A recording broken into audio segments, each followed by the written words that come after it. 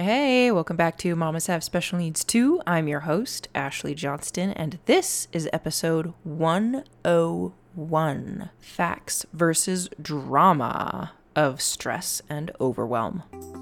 Welcome to the Mamas Have Special Needs Too podcast, where we are learning to thrive in and enjoy our lives again. I'm your host, Ashley Johnston. Let's go.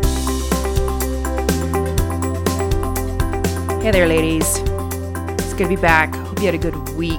I just want to dive in really quick and give you a little bit of knowledge on facts versus drama, particularly when it comes to stress and overwhelm when you're trying to plan and get things done, okay? Why is this a big deal? And I'm going to tell you. The reason why is because overwhelm and stress come from the drama that is in our heads and not the facts of the situation. Okay, I want to say that again. Overwhelm and stress come from the drama in our heads and not the facts of the situation. Not what's on our to-do list, not what's on our calendar, not the project that stands before us. Now, I just want to give a disclaimer that it doesn't mean you shouldn't be overwhelmed and stressed. The only reason that I'm talking about this is because there are so many of you that are saying how stressed you are and how you don't want to be stressed and you don't want to be overwhelmed about the things that you need to do or want to do. Okay? So if you are feeling stressed or overwhelmed, there's really no reason for you to go down the rabbit hole of, I shouldn't be feeling this way. This is a bad thing. Okay, I just want to just drop it. Just drop it. Okay?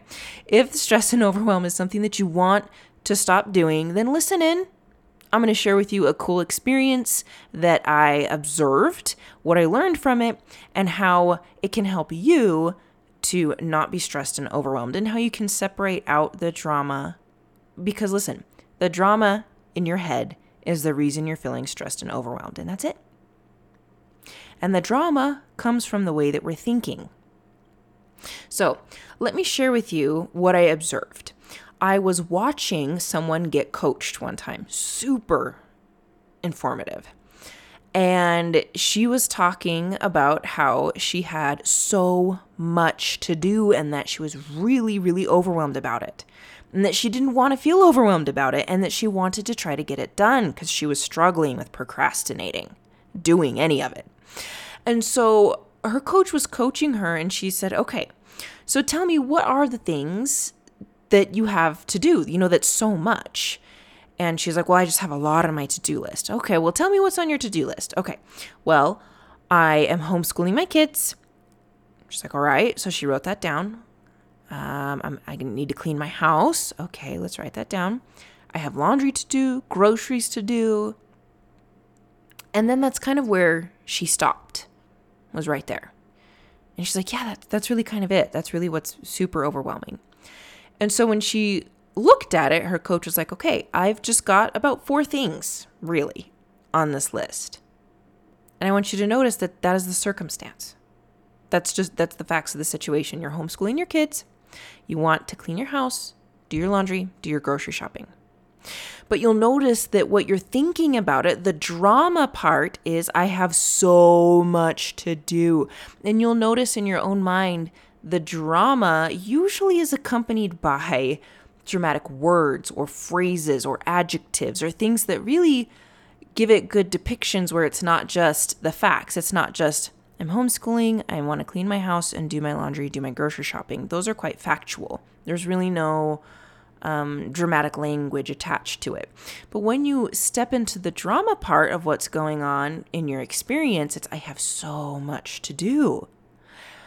And when you think I have so much to do, you start to feel overwhelmed. And when you feel overwhelmed, you start to procrastinate. And for this particular client, she was creating a scenario where she was ensuring that she always had so much to do. She was making sure that she always had a lot to do because she was procrastinating what she was doing, right? She was procrastinating doing anything on her list. And what this really did is this really created for her a scenario where she kept proving that she had a lot to do. She had so much to do. And so she felt justified, I guess I could say, in feeling overwhelmed.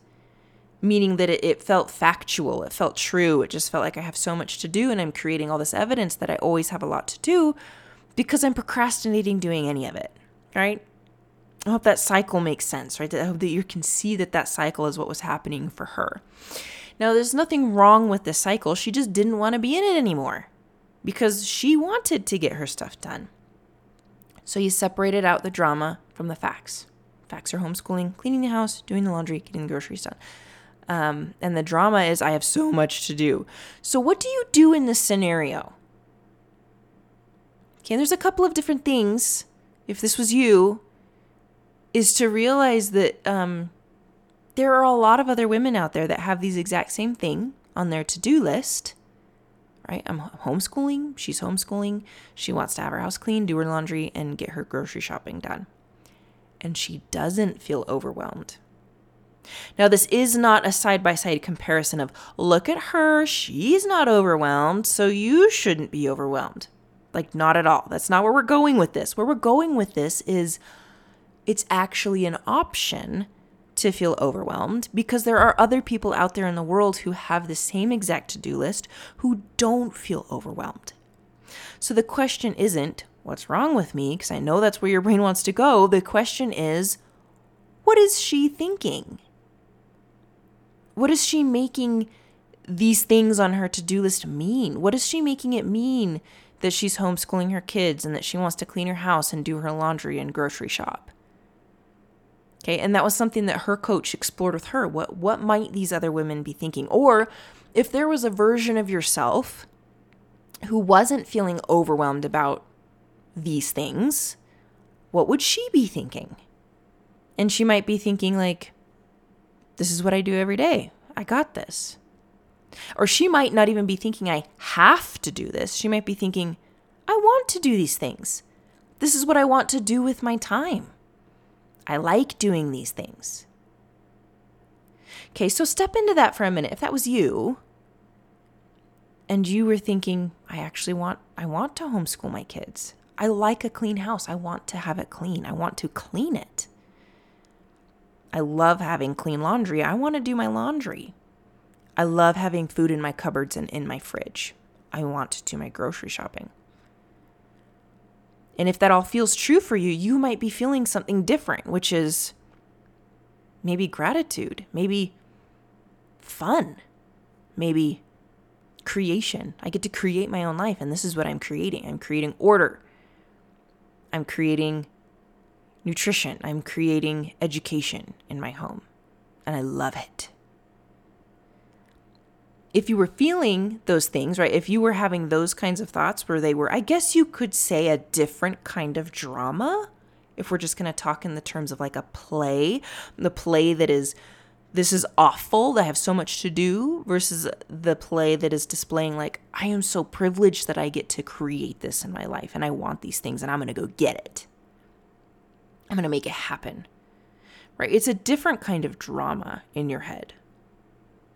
A drama that probably doesn't fuel the action of procrastination, but maybe just taking action and getting it done. And bringing your kids along and having them be involved in it because it's enjoyable. Or maybe not enjoyable, but inspirational, whatever it might be for you. There's lots of options, right? And that's the point. There's a lot of different ways to think about that to-do list, which create different feelings other than overwhelm. Right? And which then creates different actions other than procrastination. So cool.